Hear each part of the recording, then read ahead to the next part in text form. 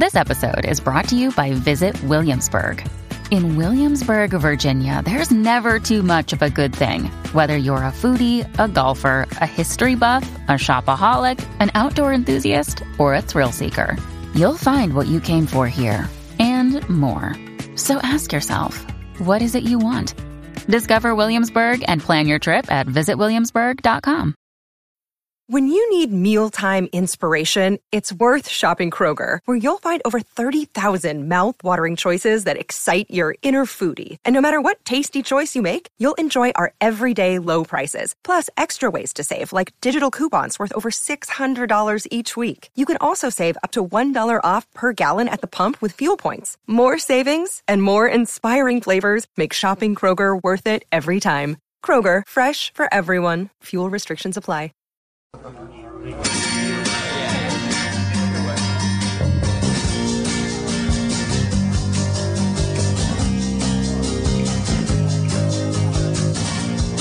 Ladies and gentlemen, Harmontown is now in session. Oh, yes indeed. Welcome, you lucky sons of bitches, to the Nerd Melt Theater in Hollywood, California. And you send me lucky people listening on your, whatever the fuck you listen to things on. Please welcome the mayor of Harmontown, Mr. Dan Harmon.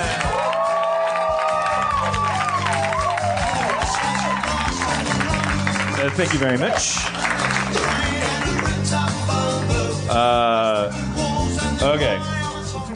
So it may get weird tonight. I didn't have anything, and so I went through my office at home and I found this journal I wrote in high school, and that's something that LA people do a lot at special shows and things. You know, it's you read your embarrassing adolescent journals and stuff. I thought, oh, that's ducks in a barrel. It'd be like, oh, Dan the nerd, like being a nerd and trying to be cool, but being a nerd, trying to be a good writer, being a bad writer, and I'll mock my teenage self, and we'll the unspoken humble brag headline will be, I'm so much cooler now, which is how I think it usually works when you read these things. I started reading it and I got really bummed out, like, just devastated. I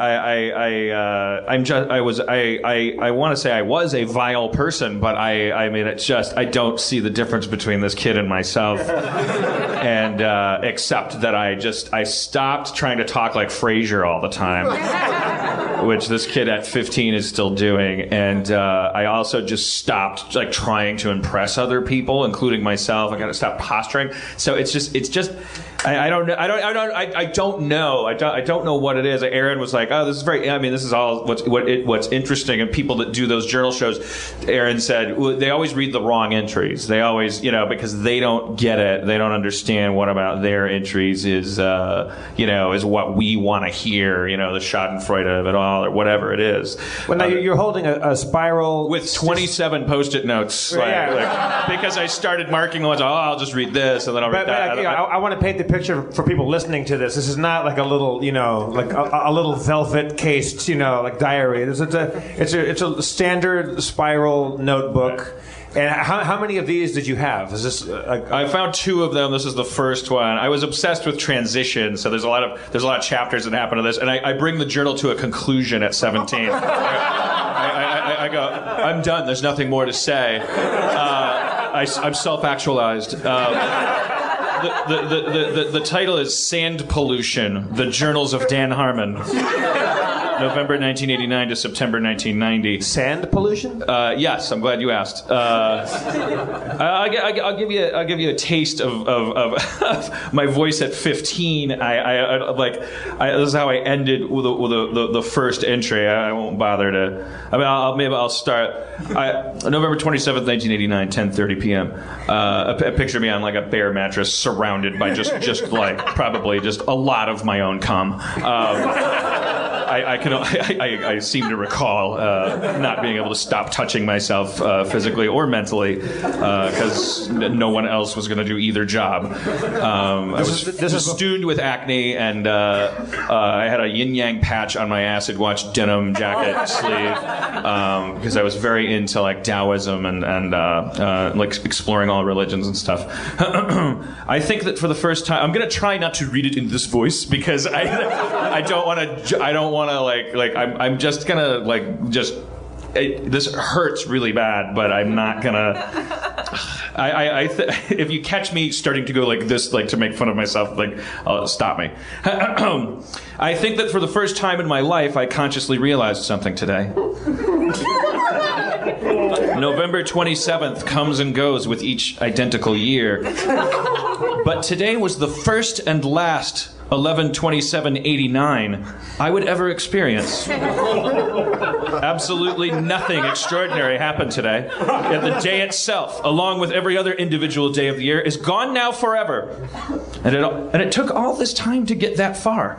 I suppose that's what an optimist or a reborn Christian is, someone who can appreciate every day as the only one of its kind and every person as something unrepeatable. But I feel this renewed vision could only last so long before slowly decomposing, whilst laying in...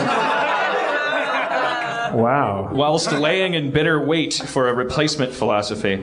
I am an agnostic. And I realize that philosophy is, in the truest sense, food for thought. Hanging on to one bit for too long is silly. It rots on the shelf. It begins to stink. No one gets to enjoy it. You must consume philosophy, perhaps after brief appreciation. And how do you consume it? By bringing out its opposite and exposing it as just more sand. It's a theme that's coming. It'll be slowly revealed to you. Okay. It's sad in a way, I guess, but the alternatives are unhealthy. I guess after averaging out all recollection, I'd have to give this day a solid 5. I'd made it. I'll give each day a number. Can I stop right there? Sure. But we'll never get anywhere. Whatever you think, whatever you want to say. 15. Well, pretty good for 15. Maybe that's what I wanted you to think. Well, so far, I'm on your side. This is sure. That's probably what I thought the first entry of a journal should accomplish. And yet I don't know if I think anyone's ever going to read this. But I know that I'm trying to impress like myself or some unseen reader. Blogging hasn't been invented yet. So I'm like doing like a MySpace blog. And so this is me signing off, and this is very typical. I won't read all the ones that are kind of typical like this. This is one of my sign-offs. Well, deep... Well, deep... I have to do the voice. Well, deep... deep night... Is it night or might? No. Well, deep night and weariness whisper warnings of a melancholy morrow. All right, I take it all back. You lost me. I look upon it with the usual neutral dread. Max, dear sir, be with me from 6 till 6 on the special 28th, for I predict it will be an ugly, irksome 4. Is that written by Doug Kafka? You should be asking, who's Max? Well, I have a lot of questions, but let's start with that one. Max, I figured out, because I was like, who's Max? Is he the Sandmaster? Do you remember when I told you that, in a way, yes. Do you remember when I told you that my Dungeons & Dragons character, you kind of pressed me to tell you, and I said it was Jim Nightblade? Thank you for calling out from the audience. That's partly true. Jim Nightblade was a character I played in a game called Shadowrun. Nice. Never let it be said that I did not find my crowd before I died. You cannot expect more than one woo for Shadowrun, and if you get one, you have found your niche. Was that well, deep weariness and a weary morrow. Was that a role-playing game? It was a role-playing game. It was set in the future, set in a future in which magic and technology had both awakened. Magic had reawakened, and so there were like ogres and dragons and stuff, but there were also like hackers and cyber things, and I played Jim Nightblade, a bounty hunter who was killing it with the ladies. And, but so my point being that I found a thing where I rattled off like all of my. I was talking about role playing, and I suddenly realized who Max was. Max was was my favorite actual D&D character. Actually, he was funny. I played in a game called Middle Earth Role Playing. It was, which was a little cooler than D&D. It's sort of the crack to D&D's weed. Cocaine, I don't know. And if you ever want a musical cue, I don't know what it is, but Zach has queued up some of his hip hop. So if you ever want it, I don't know what it is. It's sight unseen or ear unheard. Well, when your cheeks get to a maximum redness, all right, feel free to pop the champagne cork with a little brief hip hop interlude. December 12th, 1989, 10:40 p.m. Tomorrow, if one thing goes right, I shall have opportunity to partake in a shadow run with Neil and Rob. Ah, Seattle in the year 2050. Your coffee is so strong. Such a pleasant place to escape to. Where prepositions can end sentences. All right, take it easy, Harmon. Don't bully anybody. Where Jim Nightblade, bounty hunter, stalks the dark streets without fear. The cybernetically enhanced anti-hero for whom nothing goes wrong that can't be fixed by next gaming session. How I envy thee, James. And how I long to control you again for an hour or two. And how I wonder why language hasn't evolved when technology has these and thous still are in usage. Oh, I wonder that when one writes in a journal, one must take on an Orson Welles bravado, although one is writing about one's acne. So that for one brief moment I might mistake myself for you and this world for yours. Also so that I might add to my treasure chest of fantastic experiences, which I share with myself alone after the game has been done for days. You see, reader, there's a reader. So, Jim's world has perfect screenplay potential. Whoa. I lament earlier that life has no screenplay potential.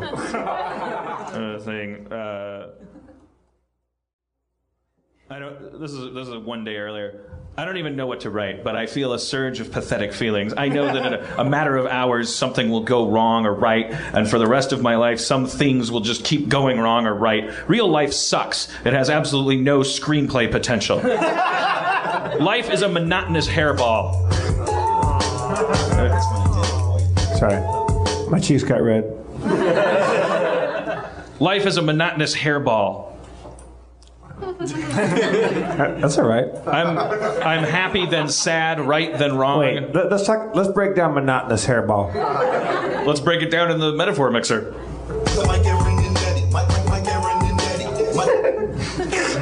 Was that it? Yeah, I don't know. I'm happy then sad, right then wrong, early then late, old then young. These drops and peaks are tightly adhered to a steady flat line that is my boring existence. The problem is, these are normal teenage claims. But I'm not supposed to be a teenager. In fact, I'm not. I sense that. My roots run deeper than any adult's. My branches puncture the farthest layer of sky. Whoa. But my roots have yet to drink freely, and my leaves have yet to even bud. Do leaves bud? I don't even know.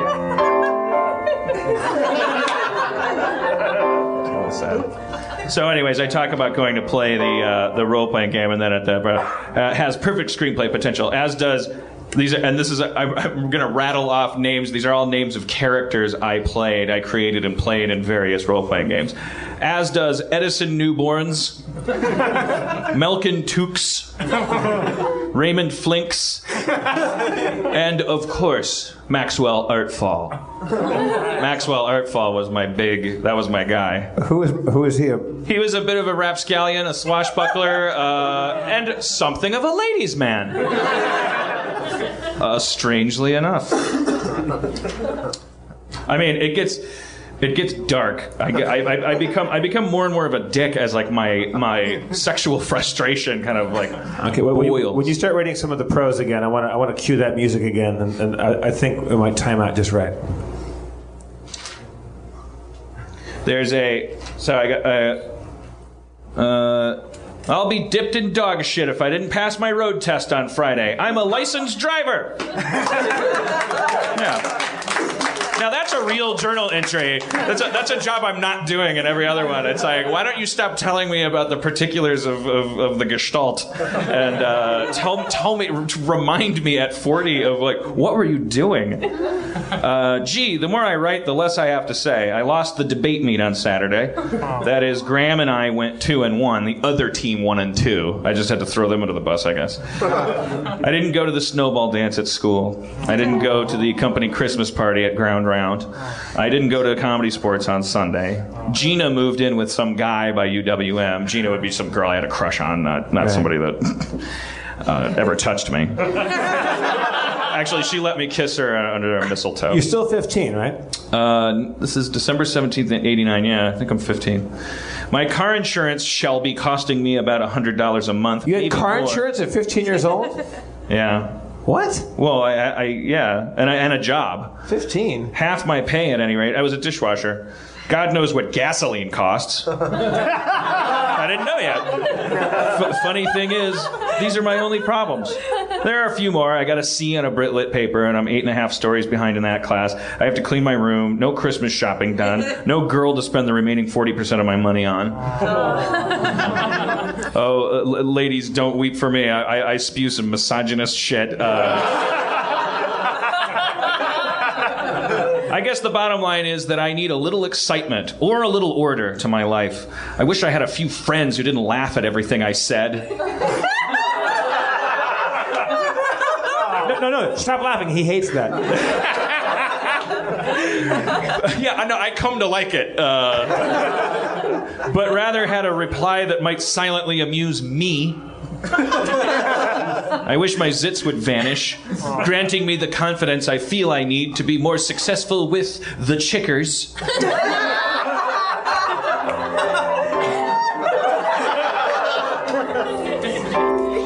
Keep going. Oh, he goes on and on. Oh, shit. So then there's a page that says December 18th through January 3rd, transitional movement. Phase 2 begins. You ready? You want the music back? Dan's taking off his jacket, picks up his vodka, and reads.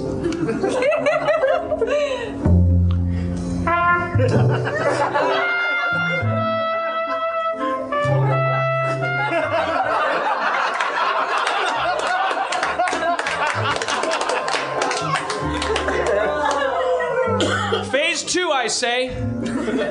Fuck it. In reference to the dealings of my Phase 1 self. Fuck it. In fact, I'm afraid the new policy is this. 1. No more involvement in the affairs of others.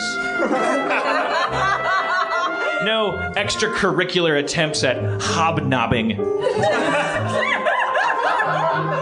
Speak when spoken to and when wit is unavoidable.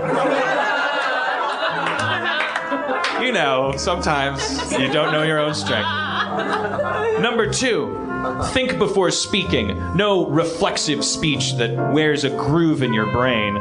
Like, which I grew into the master of. Should have listened to some of this shit. Number 3, no more somber thoughts of existentialism that aren't properly coated with wit and or humor.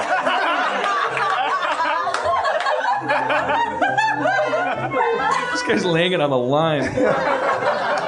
Number 4, no unsolicited criticism outside the presence of the subject. What? You know, like don't talk shit about people. Okay, I got you. Behind their backs. Say it to their face. Number 5, constant quest for adventure. Yes. Period. When offered 2 choices, take the less routine. 6, an 80% reduction of all negative humor. Which is easier to execute than the more enjoyable, refreshing, positive humor that will replace it hence.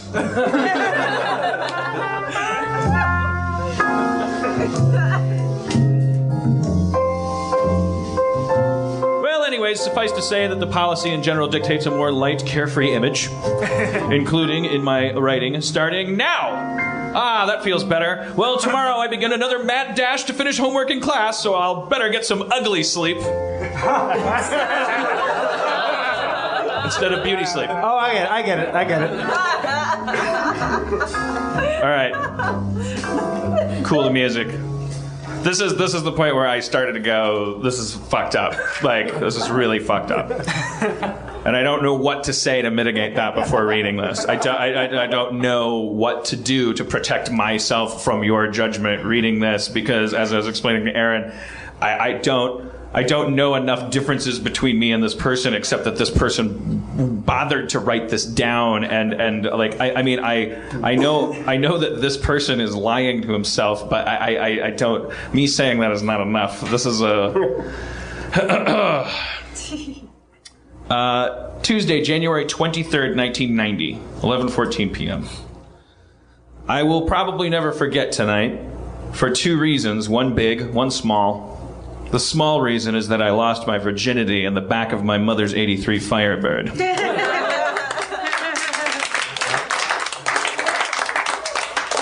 The big reason is that I realized what a complete scumbag I am. I am the worst shade of evil you can get. Tonight I played the role of the heroic super stud to the last line. And boy, did I do good. I said, get your hands off of her. What a macho one I was. I'm referring to this story that I've told in at least in another podcast, if not this one, where the girl I lost my virginity to, I met her online, and I went to her place, and for a couple dates, I went to her place and we made out. Then her crazy mom came home, started yelling at her about a New Kids on the Block fan club check that she had taped together after being disposed of as punishment for not doing her chores. She was 21 and had a kid, and was really into New Kids on the Block. Her mom pulled a steak knife out of a drawer and started yelling drunk, and like I stepped in between this girl's mom and her, and with my acrylic sweater and my little rat tail and my zits, and said leave her alone, and so afterward we went under the Hone Bridge in Milwaukee, and we had sex in the back of my mom's car. So I'm coming home from that, I think, and really feeling my oats. Feeling your oats? Is that what you do? You sew them. Before you sew them, don't you kind of run them through your fingers a little bit? If you love oats. I love mine at 16. I said, what a macho one I was. And it all worked.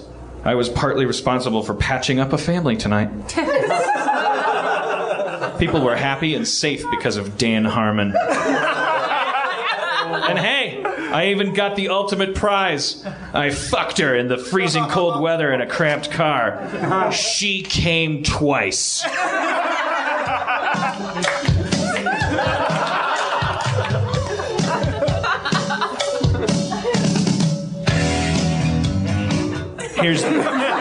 Here's the punchline. I don't give a shit about any of them. I'm not even going to write her name on papers. So if my parents read this, I can pretend it was someone respectable. I don't even know what that means. Like, am I in a yacht club? Like, why am I talking like Andrew McCarthy in a why? I was lower middle class. She lived in a. She lived on the. Her name was Tammy. She existed. That sounds a lot like she didn't exist, but I have no reason to perpetuate that. She existed. It sounds like she was in. She might still exist.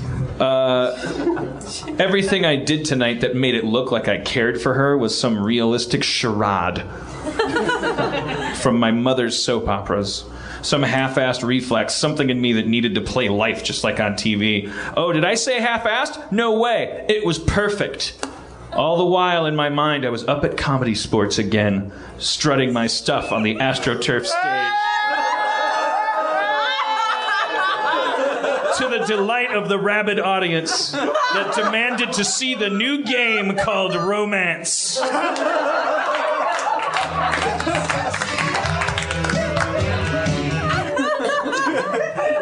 Strutting your stuff on the AstroTurf. God knows I don't give a shit about anyone but me. And then I drew a stick figure that I know is Maxwell Artfall because he has a bandana around his head. There are 3 stick figure women flocking towards him. He's brandishing a little stick figure sword, and I labeled it Sword of Charm. And he's holding a rope as if to, about to swing away like Errol Flynn, and it says Rope of Apathy.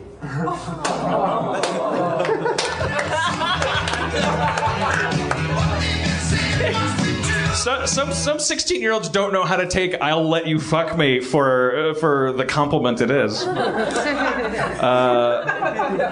Tuesday, February 13th. This is a little less than a month later. All's well that never ends. Oh, he's good. Tammy was taken away to a mental hospital.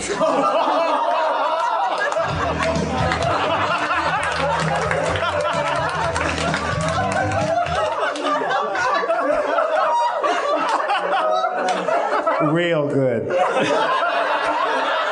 He fucked the brains out of her.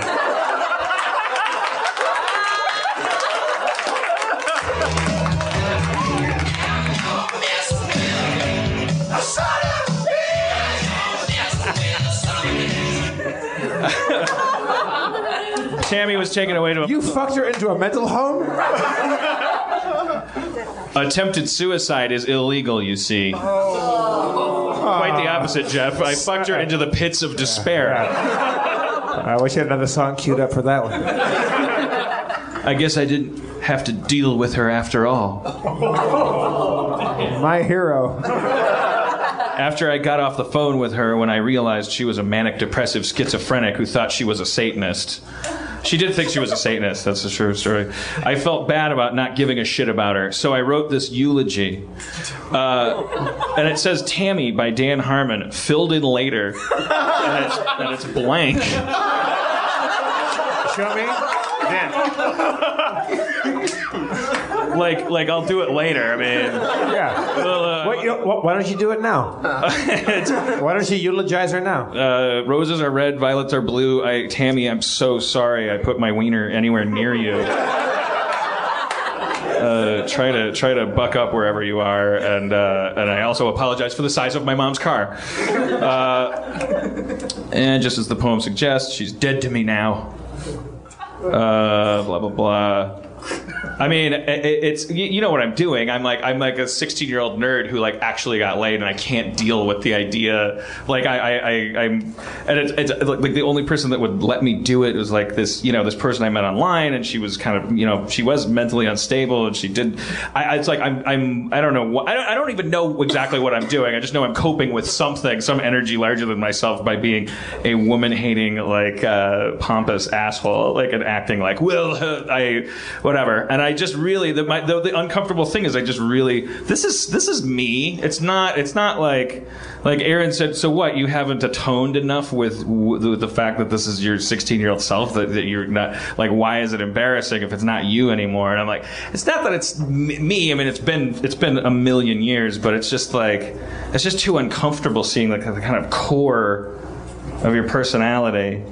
Like kind of laid out by someone who doesn't know how to dress it up right yet. He knows how to dress it up, but his dress is like a special dress that belies the really gross shit underneath. I'm sure he could come up with a much better metaphor for this. What I'm trying to say. I'm not just getting the same things out of life as everyone else. It's another entry later. I'm only talking to myself on this paper, so I'll just be honest. Look at everybody else. They are so weird. The way they talk, the way they write, the way they think. They're not like me at all. The only similarities I have with these people are the things I've picked up, acquired as habit, like a foreigner in America. I need a CAT scan. Maybe I have a tumor. What the fuck happened to me? You notice I'm not talking like Frasier anymore. It was like I needed that first orgasm to like get out the Shakespeare like thing. Yeah. I am like the perfect person. Everything goes swell for me. I have so much to be thankful for. Maybe the problem is I don't know who to thank. I remember I had a saying when I was around 12 or 13 that used to amuse people. I'd say, thanks something. One would think it was a malicious taunt, a way of flaunting my then-fledgling agnosticism toward God. But it wasn't. It was a genuine plea, an honest praise, a desperate attempt by me to show my appreciation to whoever was in charge, without offending anyone by using the wrong name. And I don't mean anyone down here. Nothing has changed. I'm so confused. I'm so confused.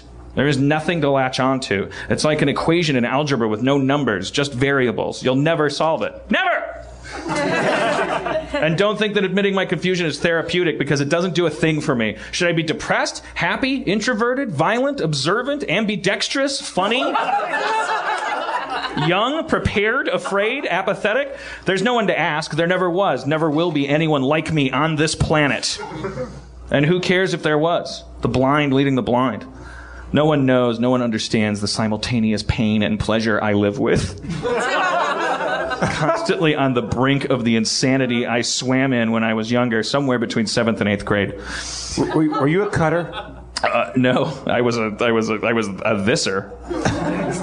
Who needs to cut themselves when they can do this kind of damage on paper? Always finding a new excuse to postpone thought lest I go bonkers. Is that nuts? I'm allergic to my own mind. I am so confused. I am so confused. What will become of me? Everyone else has this determined look on their face, this purpose in life. What do I have? What will I ever get? Where the fuck am I? Who am I? And how did I end up in the body of a 17-year-old? Help.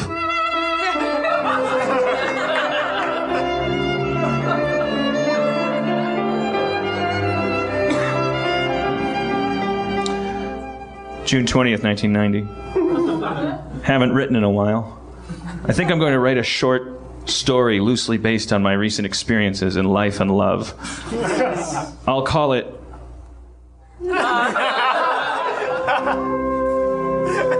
Twinkies of Inferno. That's been our show. Thank you for coming to Harmontown, everybody. That's not the whole title. There's a colon and then there's more.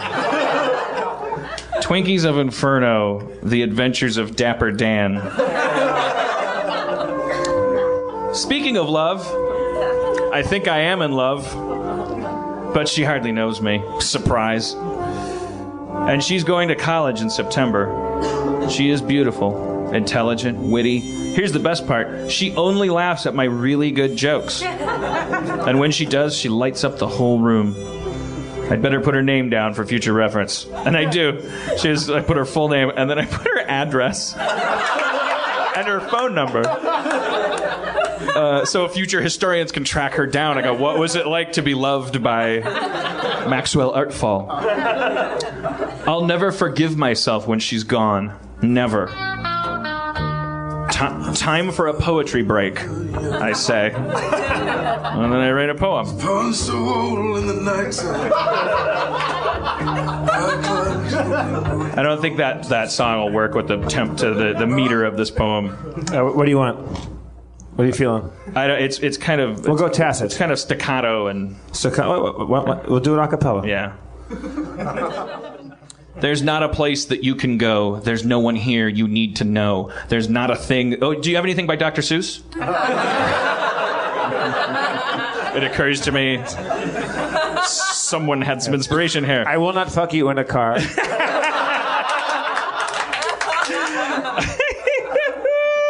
Upbeat, downbeat? What do you like? No. Really, trying to make it work with whatever you pick will be more of a... It'll be... I'll just barrel through it like a Dr. Seuss poem. There's not a place that you can go. There's no one here you need to know. There's not a thing that you can be. There's no such thing as symmetry. There is no balance, right or wrong. There are no words. There is no song. There is no pleasure without pain. There is no sunshine while it rains. There's not a deed that you can do. There's no one else. There's only you. You're on your own. Do what you will. You'll die when you have had your fill. You'll die, and then you'll see. We'll share the answers, you and me. When you were not, I split you up, and now you seek to interrupt. Go back, and tend your own. You'll die. You're not alone. I think that's God writing that to people.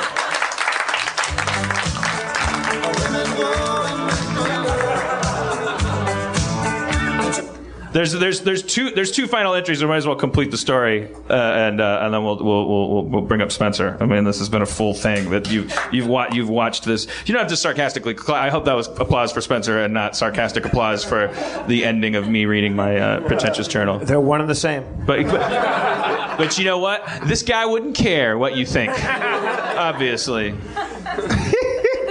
Are you strangling this audience with a rope of apathy right now? I use the rope to get away from the women who are drawn in by my sword of charm, Jeff. What?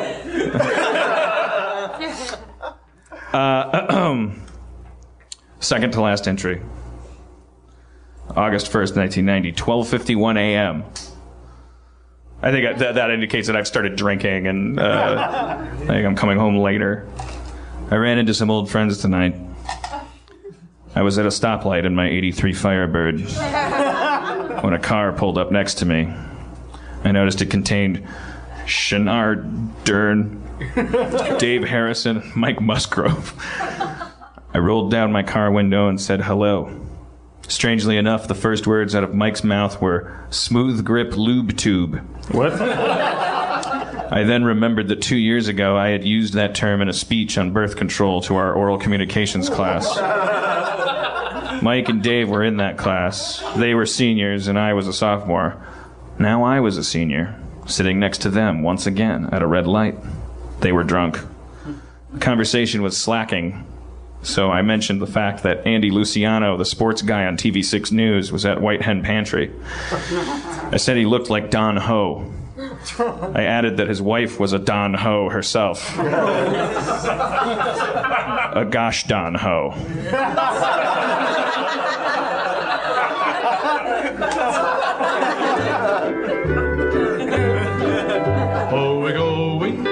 Andy doesn't really look like Don Ho.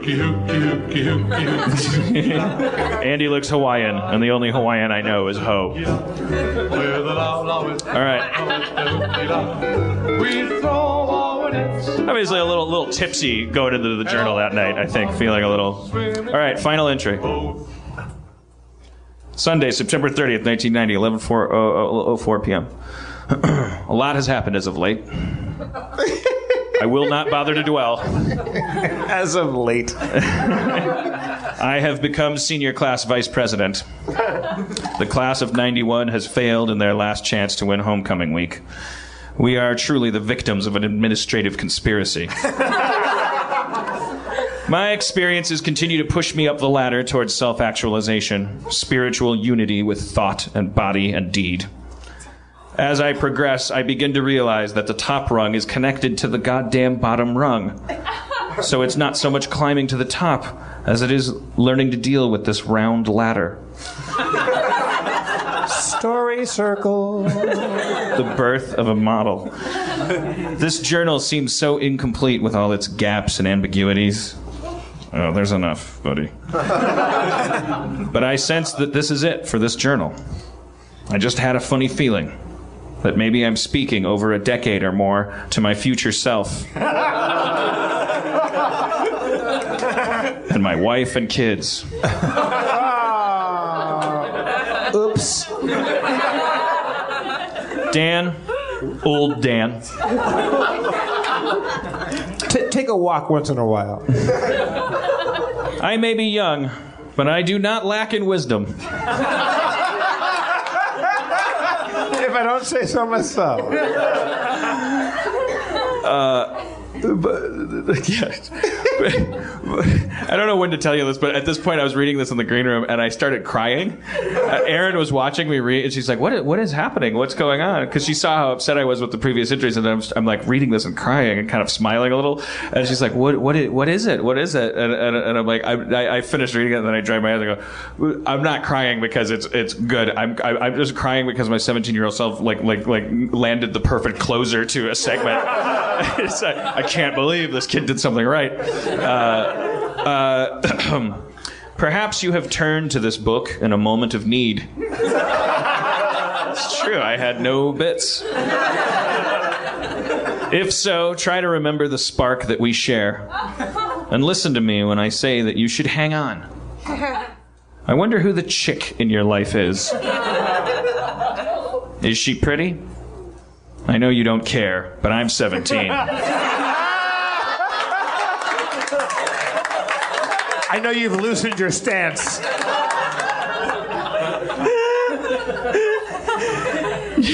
You must love her. It must be awesome. You two probably fight a little, but I'll bet she's the type that knows how to handle your little mind tricks. You know what I hope? I hope some rainy night you two have a fight and she kicks you out of the house, or you storm out, take a walk, or a ride in your Corvette.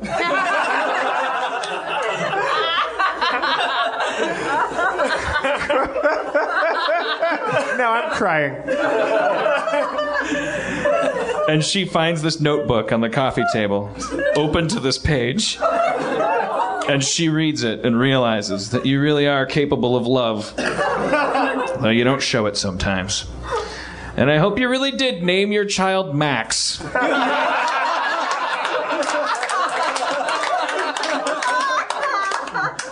Because you're both Woody Allen fans. And I hope that he or she is what you always dreamed of. And I hope someday he or she achieves what it seems you were not born to do. Whatever and wherever they are, give my love to your loved ones. And try to realize that your parents, if alive, feel the same way and would love a call from you on the Visiphone. Which now exists. With that, I leave this, the last entry in the first volume of my journals. It would have been nice if it would have been a whole year long, but only the calendar runs on 12-month cycles. People do not. The sun sets once again on this crazy beach. Jesus Christ. The people continue to construct their strange shapes in the sand, while the tide rolls in and out.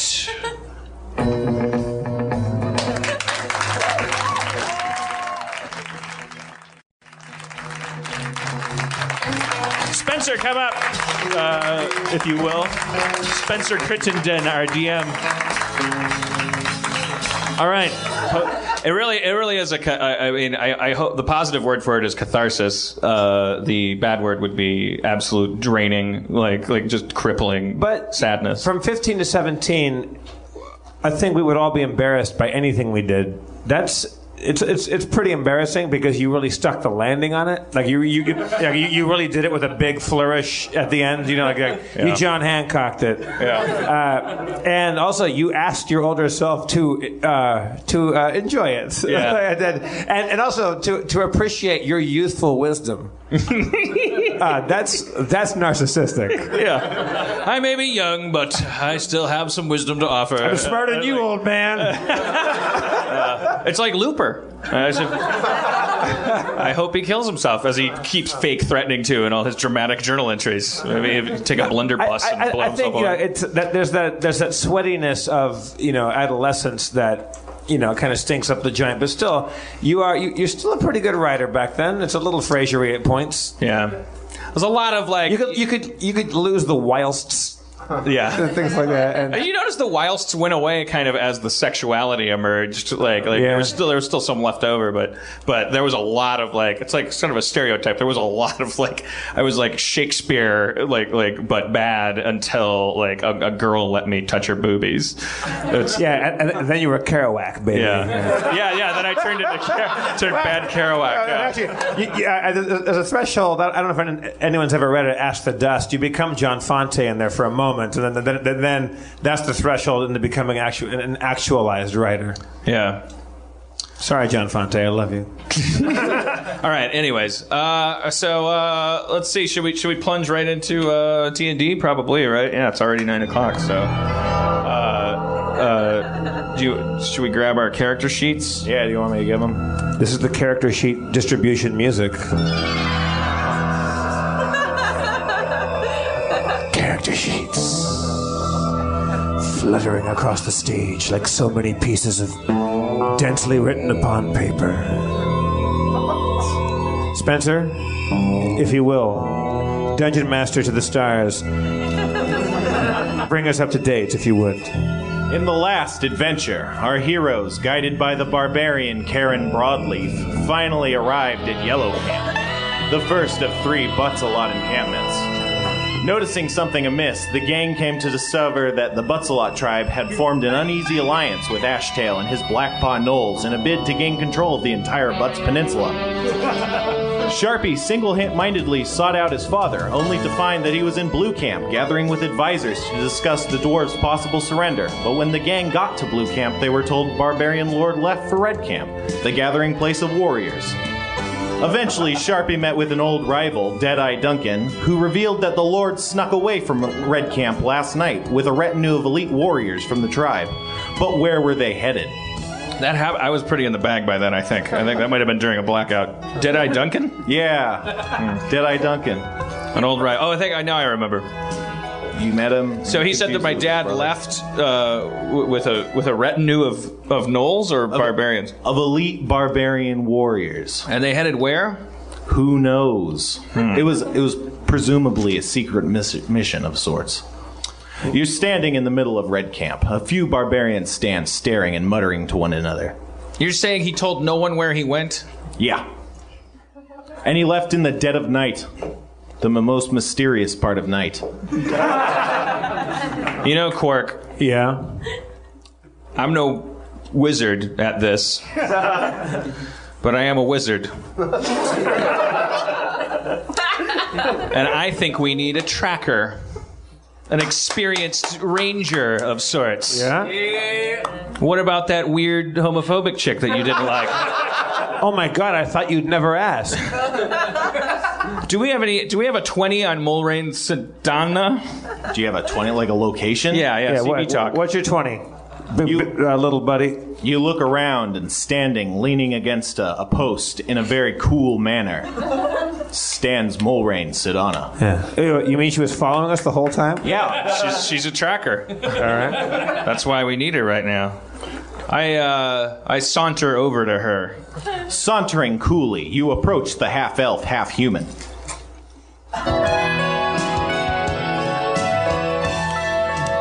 Role player Aaron McGathy.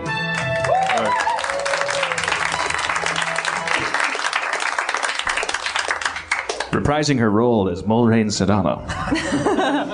In soap operas, when I was a kid, my mom used to watch Guiding Light, and in soap operas, I don't know if they still do this, but because they shoot one every day, and so you can't avoid, like, sometimes a main character gets really sick, and they have no choice. So they very often, like, a guy will they'll go like, well, where's Clifford? And then, like, this guy that you've been watching for 25 years as Clifford comes in, but it's a totally different guy wearing the same sweater, and then this voiceover would just come in and go, the part of Clifford Johnson will be played by Daniel Piloff. And they would just move right along with it. Like, it was the coolest thing in the world. Daniel Piloff was a goodie, though. Hello.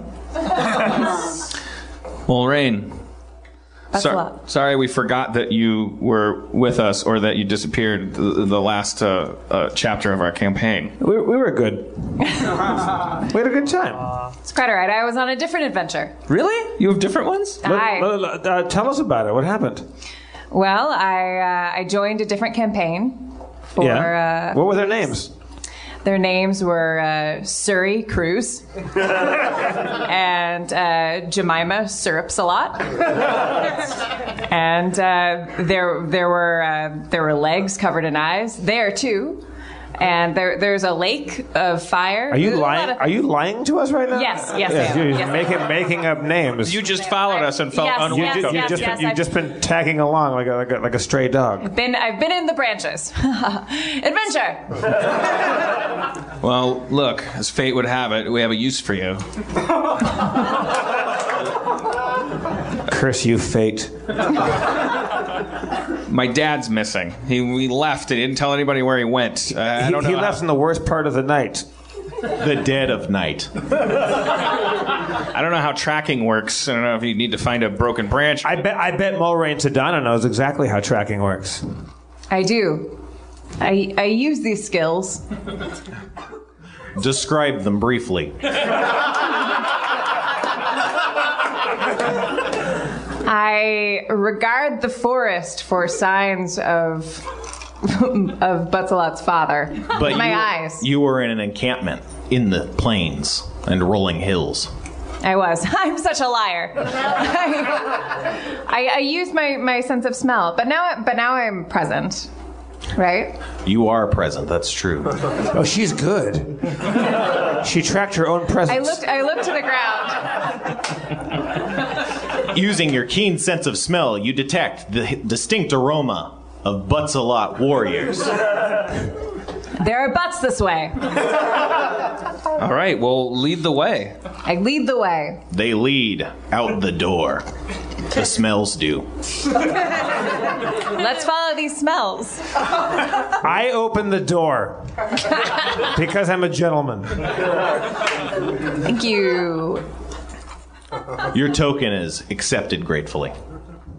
Well, you wouldn't notice that.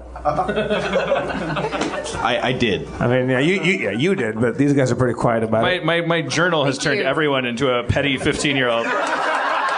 A sad, existential, self-involved mutterer. Hey, why are you talking? Was wit necessary or Unavoidable. Unavoidable. Unavoidable. Yeah. Oh, sorry, I didn't. I detect unavoidable wit. Oh. Yeah. Hoisted by your own petard, Sharpie. Yeah. Wait, we're going to take a quick break from the D&D game. Because I cast a pallor over the evening with my journals. I just want to know, raise your hand if you were my biggest fan in the world. Like, if you think, okay, well, there's Adam. Yeah, all right, second to Adam, like who thinks maybe... Like really, you have a super claim. Like you really adored me. Really, like you felt like I was really a magnificent human being. Wait, what? And now they don't? Is that what you're asking? Well, I wanted to ask him if it changed because of the journals. It was great. It was great. Oh, thanks, girlfriend. I like you more after your journal. Okay, all right. Jesus, right? Yeah. All right. Jesus says he liked me more. Sorry, I had to know. I'll edit it out. Just concerned. I liked you more. Okay. Well, sorry. Now everyone likes me less because I cared. I don't know. Yeah, I told you I'm the same guy. I care what people think. That's the thing. You really are the same guy. We don't change, as Tolstoy said. Identity doesn't really change that much. I still think women that have sex with me are bad people. And they all go insane. Thank goodness afterwards. we don't have sex. I'm too busy journaling. Kidding, guys. We're having sex right now. All right. What? No, I'm kidding. I'm totally kidding. All right. We're not. You're doing it wrong. Pressing play on this Spencer DVR. You step out of Red Camp. You are outside of Red Camp now. It is evening. You can't see far in the rolling hills. Still got a track on those smells? You lose track of the smells. Well, shit, that tracking thing, all it did was get us out of... I examined the ground. You examine the ground and see several pairs of tracks. It looks like they've been attempted to be covered up, but your keen eyes see through the illusion. I suggest that we follow the tracks that are most butts a lot like. You suggest successfully. Let's follow these. All right. We have torches. Yeah. We better light them up, gentlemen. Lighting your torches, you shed light on the path. It's just to keep, like... Does Spencer suddenly hate this? I'm so awkward, you guys. Not true. No, we all Let's follow the footprints. I created a vortex of raw emotion. Spencer's not immune. Like we're all feeling very adolescent. I just come here to hate myself every week. So, I mean, it's normal. Like a sand dune shaped by the malevolent monotony of... As many shapes as I intend to create on this sand, I know the tide will inexorably come. I was 15 too, you guys. I wish I could have found you and had you do punch-up on my journal.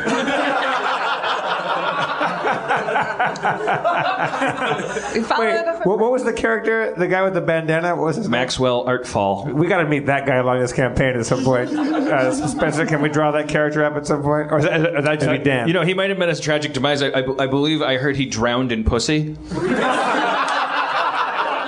Oh. It was, it was terrible. His rope of apathy could not get him. It's only so long. His sort of charm couldn't strike enough pussy off. I heard he drove away in a Corvette. The all-new 2050 Corvette. With Visiphone. I examine our surroundings about us, Spencer. You fail to see the footprints that Mulrain Sedana has noticed with her key. We follow the footprints? Okay, let's follow those crudely covered up footprints. Throwing caution to the winds, you follow the footprints. They head south, east, west. There we go, southwest. What's happening tonight, Spencer? I'm just sick. I'm gonna say that every day. It'll be awesome. You were sick last week, you said. I know. That's my thing now. Are you in love? Did you eat some bad dice? Have you been licking your dice again? Did you roll a number 2 earlier?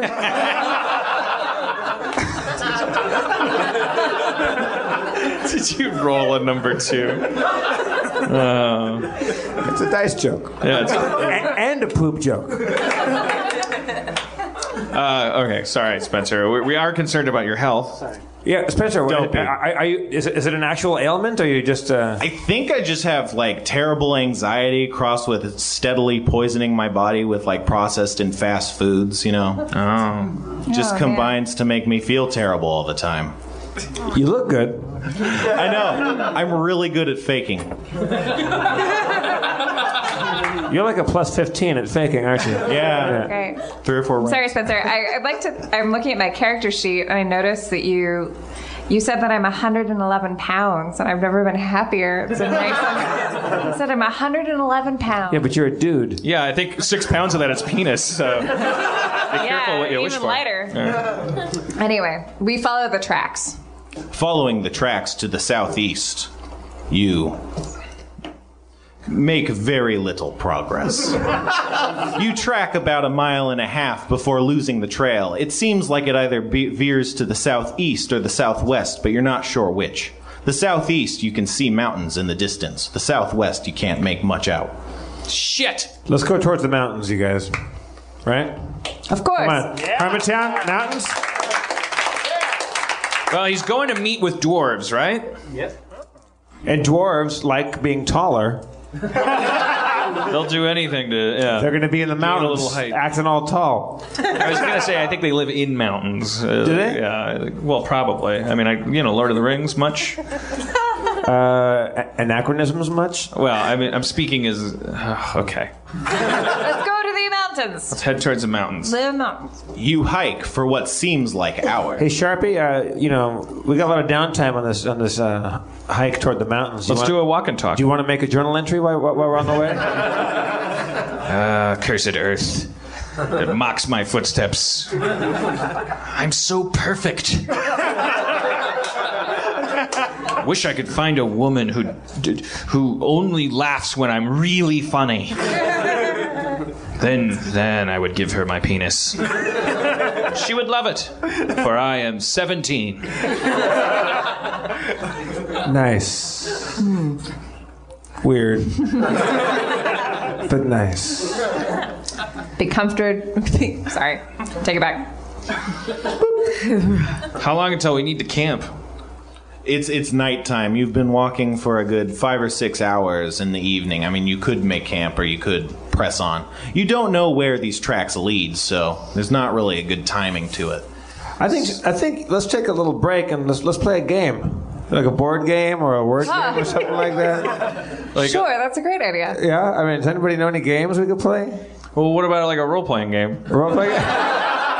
All right. Wait, what's that one where it's technology meets magic? Shadowrun. Can I be Jim Nightblade? I don't see how this is constructed. Well, little too close to home there, Sharpie? It's very clever and very expressive, but ultimately I think it's going to get like a 1.7 and a Thursday at best. I fear for its future. I think it should just... What's the worst thing that would happen? They're going to fire you off the show? Not this one. This is Harmontown. I created this. This is not... You created Sarah Silverman and Community, too. Yeah, but this time I put Harmon right in the title. Like, there's no way. Yeah. What if we pretended we were a family? I know I'm a man, but what if I was the mommy? And Butzelette, what if you were the daddy? And what if you were the uncle? I probably would go into a berserk rage. And it might actually help me to get through some of these issues. I'm feeling really ineffective right now. I'm trying to track my dad. I left him in the first place because I didn't feel like I was enough of a man. Now I can't even find the guy. Do you have any stories about your dad you can tell us while we're camped out? Hey, he hit me with a magic belt.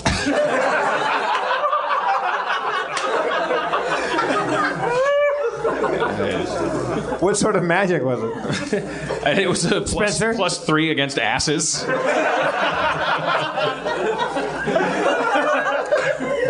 Oh, sweetheart. Thanks, Mulrain. But it's not sensitivity that I need. It's to get my shit together. Shit. Such a fuck up. No. Too hard on yourself. There's got to be a better way to track them than just conventional means. Wandering in random directions looking for smells. It's my dad. I use... You've tried enough. You've helped enough. But I must have something better than... The father-son bond is what will lead me to him. I take my mage dagger and I make a tiny, painless cut on my hand. Painless. Haven't had a dream in a long time. I hold my fist out by the torchlight and I squeeze a little drop of blood onto the dirt at my feet. And I say... Magic!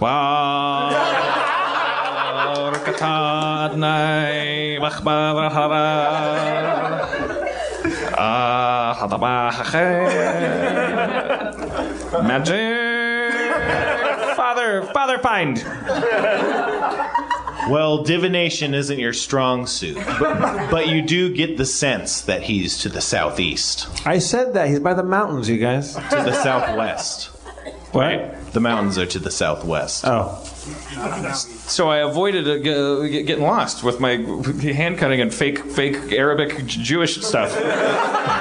Assuming you were right. What time of day is it, Spencer? It is evening.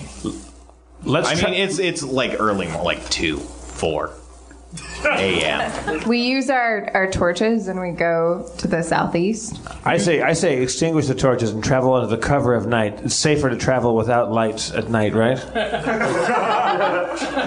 Look, I'm a barbarian gnome. You are incredibly convincing in your argument. The others are won over to your side immediately. All right. We extinguish our torches. Extinguishing your torches, you stumble around in the dark. Slowly but surely, you head to the southeast before the break of dawn. Ow! Ugh. Ah. I examine our surroundings now. You see off in the distance smoke rising as if from some sort of encampment or small village. Sharpie? I say we hide. I'm kidding. Let's head towards the encampment. Look, man, I was going through your journal last night while you were sleeping. And, Don't read it. You left them out, man. You're going to find out how smart I am. You talked a lot of trash when you were 16 years old, man. And, well, I went through some shit. No one ever understood me. My roots punctured the earth, but never drank freely. I know, Sharpie. There was a passage that really moved me when you talked to your current self, and you got the date exactly right. And you wished that you would start acting like an adult. You assumed that you already would be, and here you are, just hiding in a bush for the rest of your life. The 15-year-old's hid in that journal. And now he's asking you what? And got hit by a magic belt. He got hit by a magic belt. Like let's let that spell loose. All right, you're right. Yeah. You could cut the tension with a knife, or a stick, or anything with a finger. You know what? All that having been said, I think we head toward the encampment. Triumphantly, you raise yourself from the everyone bushes. loves the encampment. They enjoy progress. People like hitting play more than pause. I just meant we're left-wingers. We run to the encampment. Running to the encampment, you detect the unmistakable aroma of Knollhide. We smell it. You smell it. I smell it. I love it. Knolls are bad. I mean, I don't know. I mean, I just love smelling things. All right. Well, I think this session of D&D has been the bringing Adam Goldberg up on stage of D&D sessions. And I think we got to know when to... You mean exciting and illuminating? Like maybe... we should probably set up camp and pause it and not do anything. You don't have to camp before you pause. You could pause before action. It's like a cliffhanger sort of thing. Yeah, I start to jump up into the air.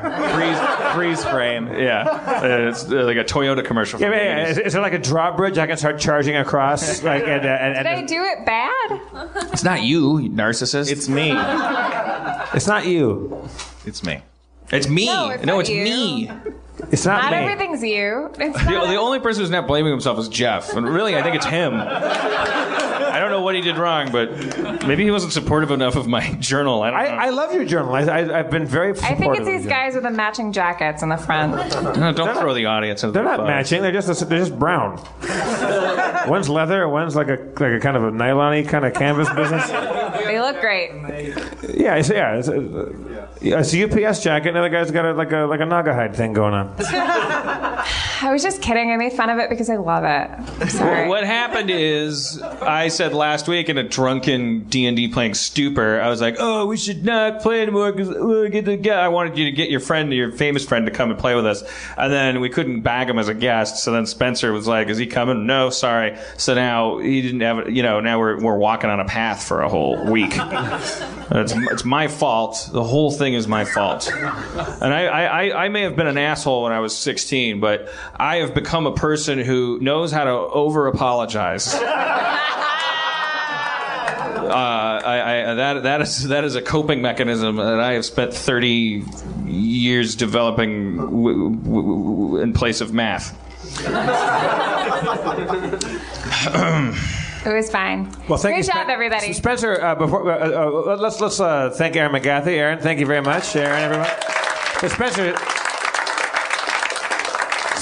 stay put, because I personally am concerned about this growing anxiety of yours. Let's just talk to Spencer like a human being for a change. Spencer, let's learn more about him. Will your anxiety permit you to come up on stage and sit in this chair and grab the mic so the audience can see you? I'll do that. Yeah. All right, Spencer, everyone.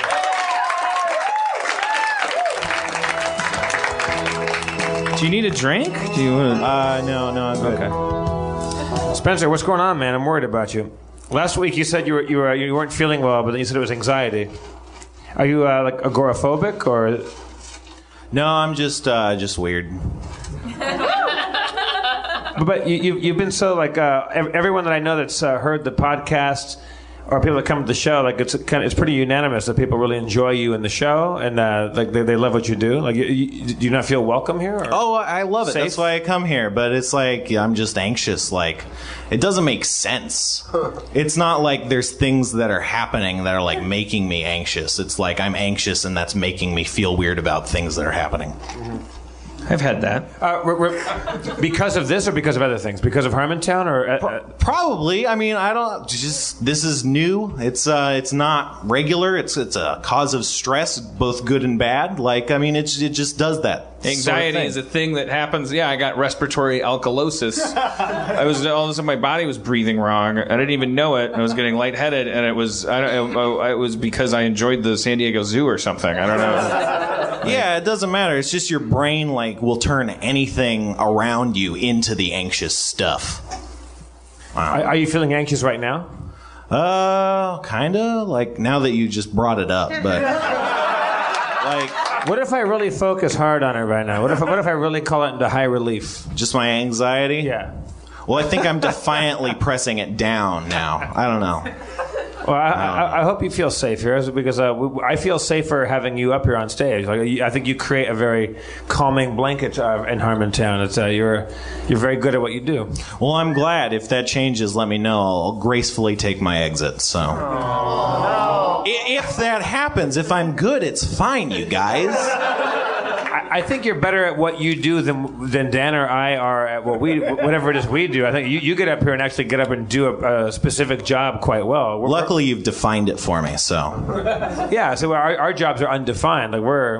We have plenty of right to be anxious, but.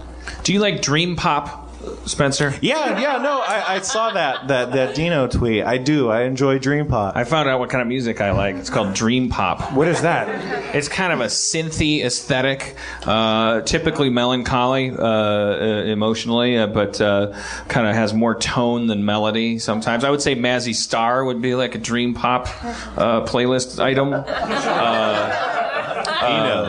M83, I'm particularly fond of. I'd have to Wikipedia to find out the rest. Do you have any? Does anybody have any on their phone or iPod or something we can play?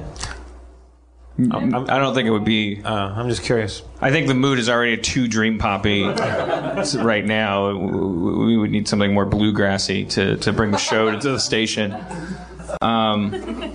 Is there anybody here tonight that feels like they're going through a particularly troubling period in their life? Someone that has a terrible problem? All right, Jesus' hand is already going up. Sorry. That's all right. Someone else. It's all right, Jesus. Can you come up here and talk about it a little bit? Jesus.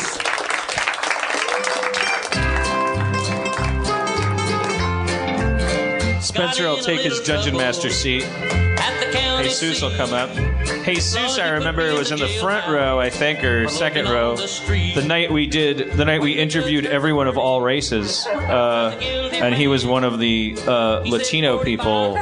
But no, I know you didn't come up, but you were. I wasn't here. You were what? That was the 1 week I missed. Pretty racist. Wow. Different Latino. It's okay. Different Jesus. I swear to God, there was a Jesus here. So we all look the same. Jose, Jesus, Pedro. It doesn't matter. I mean, it's recorded. I remember his name was Jesus, and I remember your name was Jesus, so I made that connection. That's called racism. Or Alzheimer's. As an ambassador of Mexican people, I forgive you. Thank you. Tonight, what's her name? Julieta came up. You weren't here? No, I was here, but That's what I'm talking about.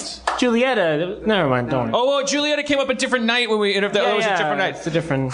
I'm off the hook. I'm not racist. Like I'm just I have Alzheimer's. See, you experience it, but I like catalog it sort of in my mind. Oh, that's episode 4. That's episode 14. So that's why All right. So what's the problem?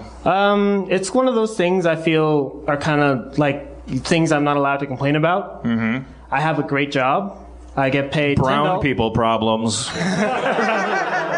Yeah, exactly. Like most people that are like 40-year-olds, Mexicans that are like outside Home Depot waiting for a job. Hopefully they'll like work 12 hours and then maybe get like $30. But I have a steady job. I get paid $10 an hour.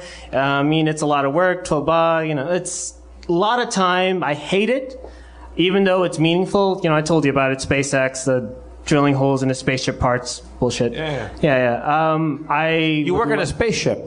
Yes. Yeah, for real. It's no joke. Tell them about it.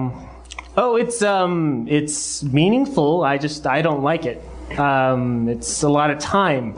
I spend a lot of the time listening to your show, and while you're working on a spaceship. Yeah. Like welding an an X-wing onto an X-wing fighter? Or what is the real image of what you do? Is this the ship that's going to take us to the moon? Yeah. It will. This is the you're building the Harmontown ship. Yeah, I probably will if I continue on to this thing. Yeah. But let them know that you're not saying these things because you're schizophrenic. No. You actually have a job at where? I mean, are you allowed SpaceX, to say? you can, I don't know. It's like a private space company, right? I don't want to, hog up, because what you say is way more interesting than what I can say. I'll edit it out. You work on a spaceship. That's way more interesting. And this is one of the most boring episodes of Harmontown in recorded history. So No. I mean, like the first episode, it was really like, I was immediately hooked. Because it's like, oh, whatever. I'm looking at all these podcasts. There are a lot of good ones. And then the first episode, you're talking about how much it sucked to be fired. And I was like, whoa, like you were really personal and revelatory. Like the first thing I heard from you, and I was impressed. And I started slowly. It became my favorite thing in the whole world.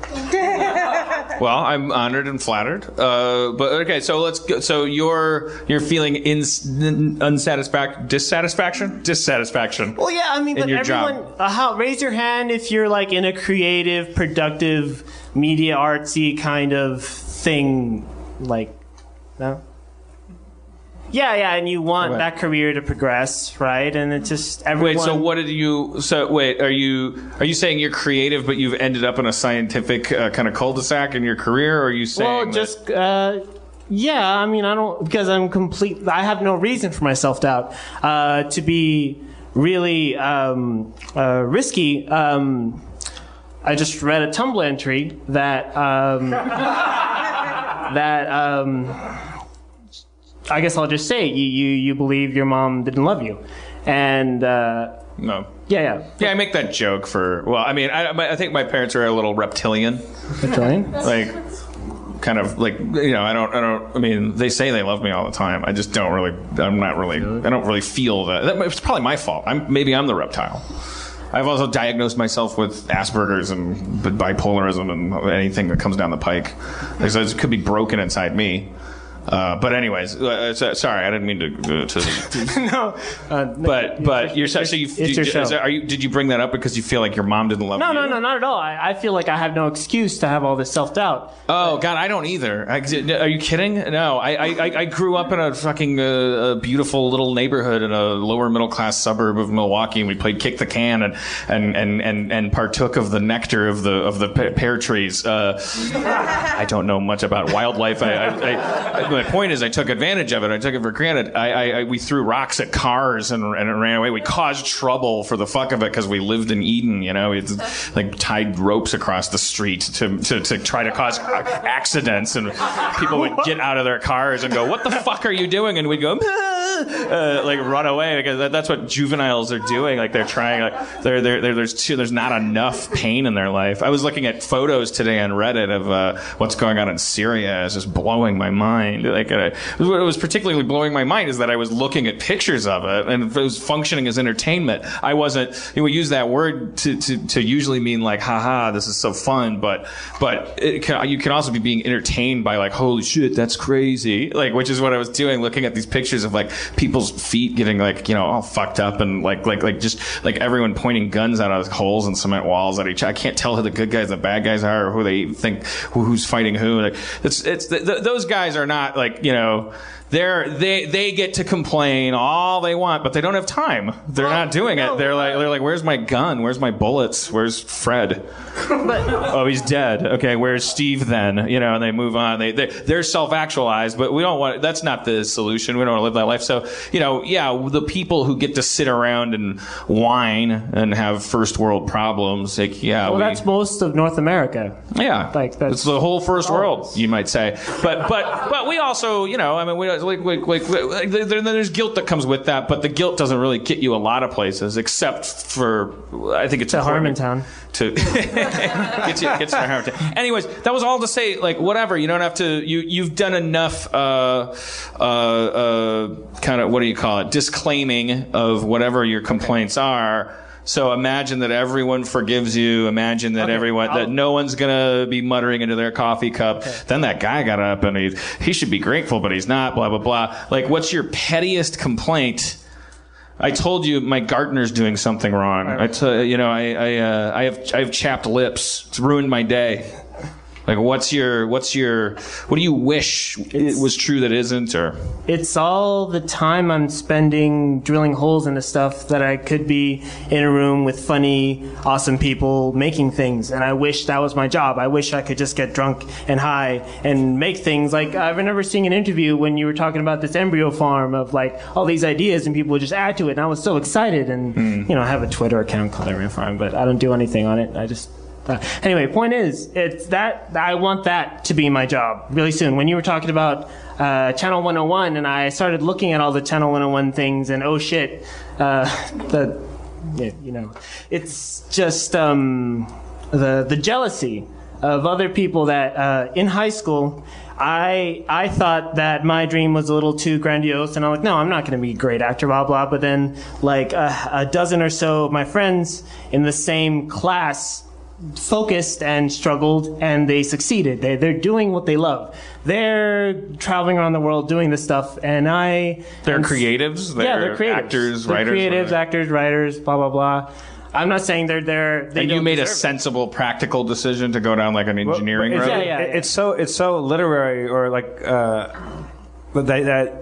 You're not doing a creative thing that as far as you're concerned, but what you're doing is drilling holes in spaceships, which is you're the guy you're the mechanic of space flights. Well, that was interesting for like 3 months or 2 months, and now I'm still there. You're feeling kind of like potential regret. You're going like, when they all put their lives on the line for their art and their craft, meaning that they ate ramen noodles, and you took a more sensible path. So now your reward is you're drilling these holes, and you're thinking about Tony, who may or may not be fucking Natalie Portman or whatever it is that he's doing, whatever the fantasy is. Oh, he's fucking. Or just having a good time. I don't mean to make it sound shallow, the fantasy. I mean, because she's deep. So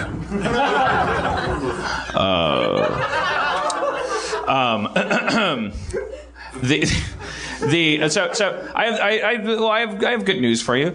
The amount of time that creatives spend doing nothing, even remotely creative, is like almost equal to the amount of time that non-creatives do. Well, I know. I did spend 4 years doing nothing at all. Like, I could have spent that time writing, but I didn't. Yeah, but I guess what I'm saying is it's not too late. Yeah. You didn't miss anything. Yeah. You're worried that I think your concern might be that you would have to quit your job because you can't drill a hole in the spaceship at the same time as you write on a manila notepad, what if a pickle met a Bigfoot?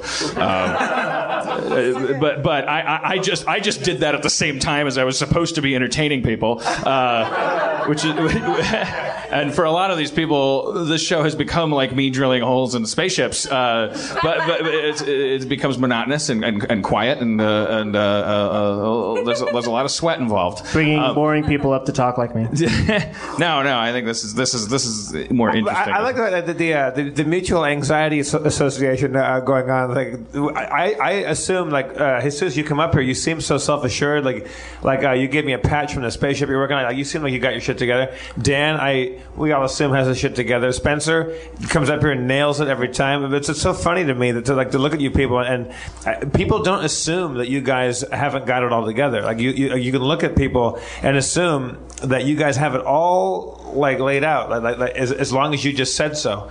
It's very illuminating and crazy to find out that you're in a vortex of anxiety right now. Well, deep down we believe in ourselves and believe we're great. Like, the journal entry. I believe in the whole, I was probably around a couple thousands of years ago in some form, spinning around electrons, blah blah blah, and I have my past memories. So, never mind.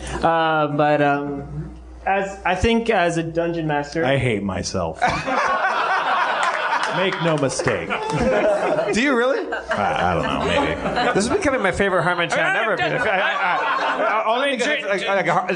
There's escape velocity in this show. Dream Pop is very melancholy. Spencer and I both like it, but we do have our shit together. We are happy people. And I think that, like, and Dino's like that too. He listens to, like, Pink Floyd and, like, really, really bitter, dark, sad, depressing stuff. Like 80% of my music at home is sad, melancholy, wallowing. Because that's how we enjoy our great lives. Like, we go like, oh, who would have thought?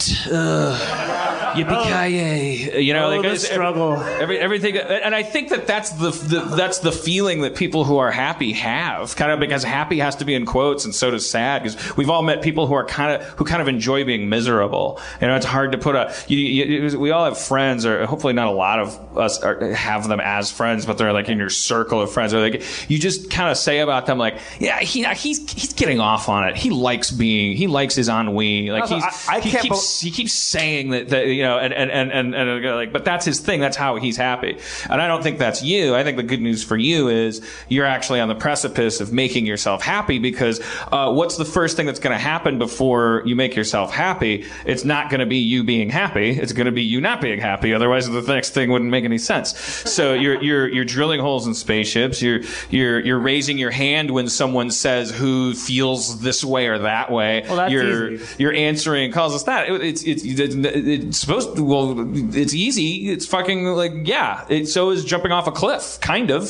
So is writing Pickle Meets a Bigfoot. So is No. The writing, okay, you know, yeah, this raising my hand and talking to you when the great role model, blah blah blah. That's easy. Because it's following your bliss, so to speak. Yeah, it's doing what you feel like you really want to do. To go home and write something and actually stare at the paper, like sitting in a room alone with God, I think was a good metaphor. You might have been blackout drunk. A jail cell. Jail cell. Sorry. But yeah, because God rapes you when you write. If you're really good at it, it's like it's a violent procedure. But don't we all feel like that? Like, I mean.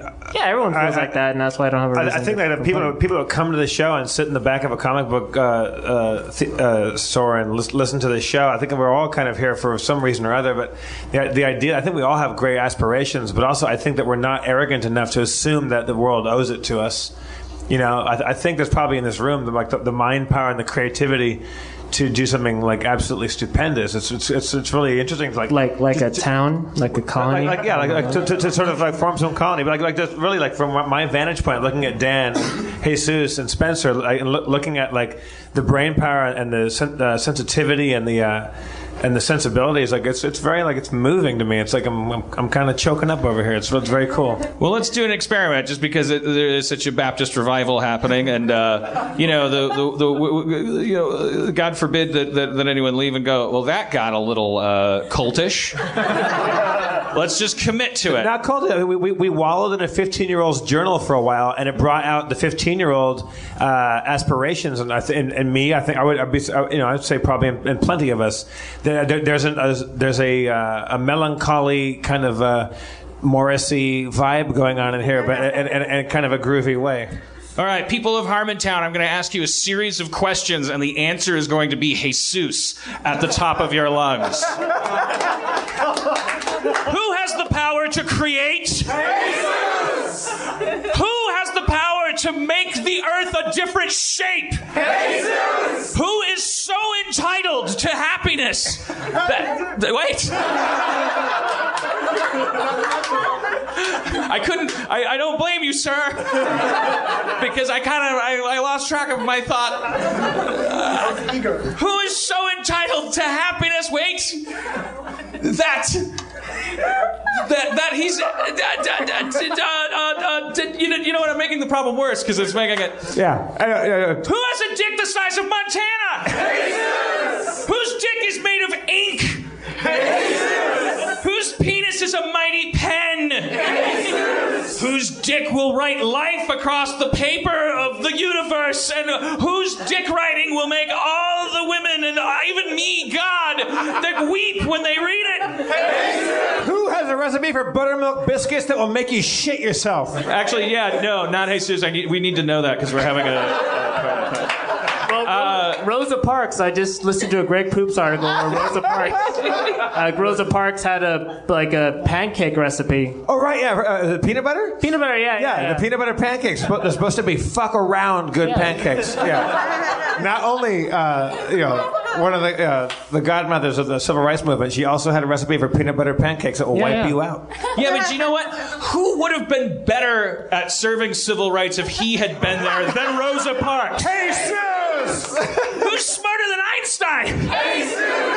Who's better able to do accents on the fly than Robin Williams? Prove it. You guys are bummed out. Prove it. Who could go to SeaWorld, put his head in a whale tank, and just start babbling in dolphin talk and have the dolphins understand even though they were in the wrong tank? All right, now, guys, give Spencer some now. Spencer needs it most. He's ill. It's become a faith healing tent right now. Oh, but there's one over here that's having problems as well. I sense the pain in his beard. It grows from his face, but it hasn't detached. He's holding his fears and thoughts. What's wrong with you, young man? Things. He has things wrong with him, but I feel the power to get those things away. Hallelujah. I want to ask, where do those things go when they go away? They go into Seattle. Yeah, that was confusing. Why would they go into Jesus? Yeah, they go to. Well, someone's in Seattle. You know, doing those revivals, it actually takes a lot of work. I'm realizing they're not easy. No. Who has the power to do a good revival? Dan Harmon. Thank you. Now that I'm good at doing revivals, who's going to have his things go away? Who could take those things and write a little script about them? Maybe a Modern Family spec in his spare time between drilling holes in spaceships, or even an original idea that would be really bad, and then he'd show it to his most trusted friends, and they'd say, this is stupid, and he'd say, I know, but he'd wake up the next day and he'd still be alive. Judd Apatow. I think it might be. If you want to be a writer, you got the first step is writing. You already know that, but now I have to. What a lot of people can't accept is that it starts with being a really shitty writer. There is no way. It reminds me of all the stuff I deleted.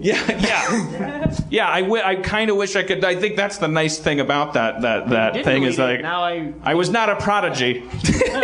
That was actually pretty well. The embarrassing thing is like this is pretty good. Well, there were bad things about it that got corrected over a long time. But also, whatever. There's conflicting messages there. One message is it's never too late to start. One message is it could happen overnight, but not until you do it shitty for a while. Another message is like it takes a long time, blah, blah, blah. I mean, the only things that you can control are the things that you do the next day. So you're drilling a hole in the spaceship. I hope it doesn't have to come to a big decision to either like quit and cast your life into chaos, and better, because that's not really writing being creative as a career doesn't really earn that. Like that's just something people do because they have to do it. Like it doesn't necessarily need that as fuel. You could actually conceivably, with enough concern about it, you could maybe drill some holes in some spaceships on like Saturday or something, like something. Like chip away at it. Well, now that you've built up my confidence, I've been wanting to. I had a dream where I played a 16-bit video game designed by you, and I haven't played the beginning. So that's one thing I want you to do. I want you to make it like a Flash video game. I think it'd be really funny. All right. You should do it. You're a writer. All right. And that video game will be called Jesus! All right. It's not a real eyeball grabber. But, maybe we'll put some tits on the cover. Jesus, the video game. In 16 bits. Wreck-It Jesus. All right, it's Jesus, everybody. Give him a hand. Buy him a drink, maybe. Spencer, do you feel any better? Yeah, I'm feeling a lot better, you guys. I don't get it. Was that sarcasm or? I don't know. Seem to like the right thing. But you don't feel any better is what you're saying. No, I feel better physically. and mentally. Is there anything Dan or I or the Harmenians here tonight could do to make you feel spiritually or psychically better tonight? When you're subscribing to the podcast on iTunes and writing incredible ratings, like 5-star reviews, take a tall glass of Kettle One and enjoy it. All right, well, everybody, listen. Keep your feet on the side of a tree. Keep your hands on a dog. And keep your eyes looking at the stars. Well, one of them. Keep your other eye looking at like a lizard that will keep inspiring you to make your eyes able to point 2 different directions. Let me go back to your feet because I should divvy those up too. Have the first 3 toes on one of your feet. Dan, honey, 15-year-old Dan, it's time for school. It's time for school, Dan. You dreamed the whole thing. I dreamt I was a 40-year-old fat man with a hot girlfriend, which I really care about because I'm 17, and I know he doesn't care about. With a bunch of people that like him and always laugh at everything he says. And thank you for coming to Harmontown, everybody. Thank you all for coming. Thanks for coming. Beautiful, beautiful people.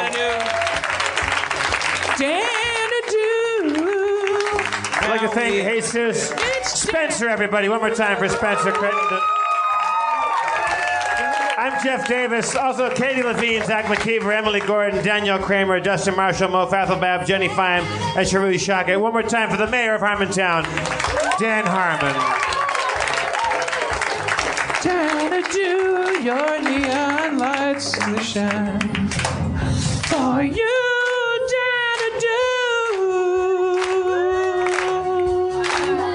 Thank you all.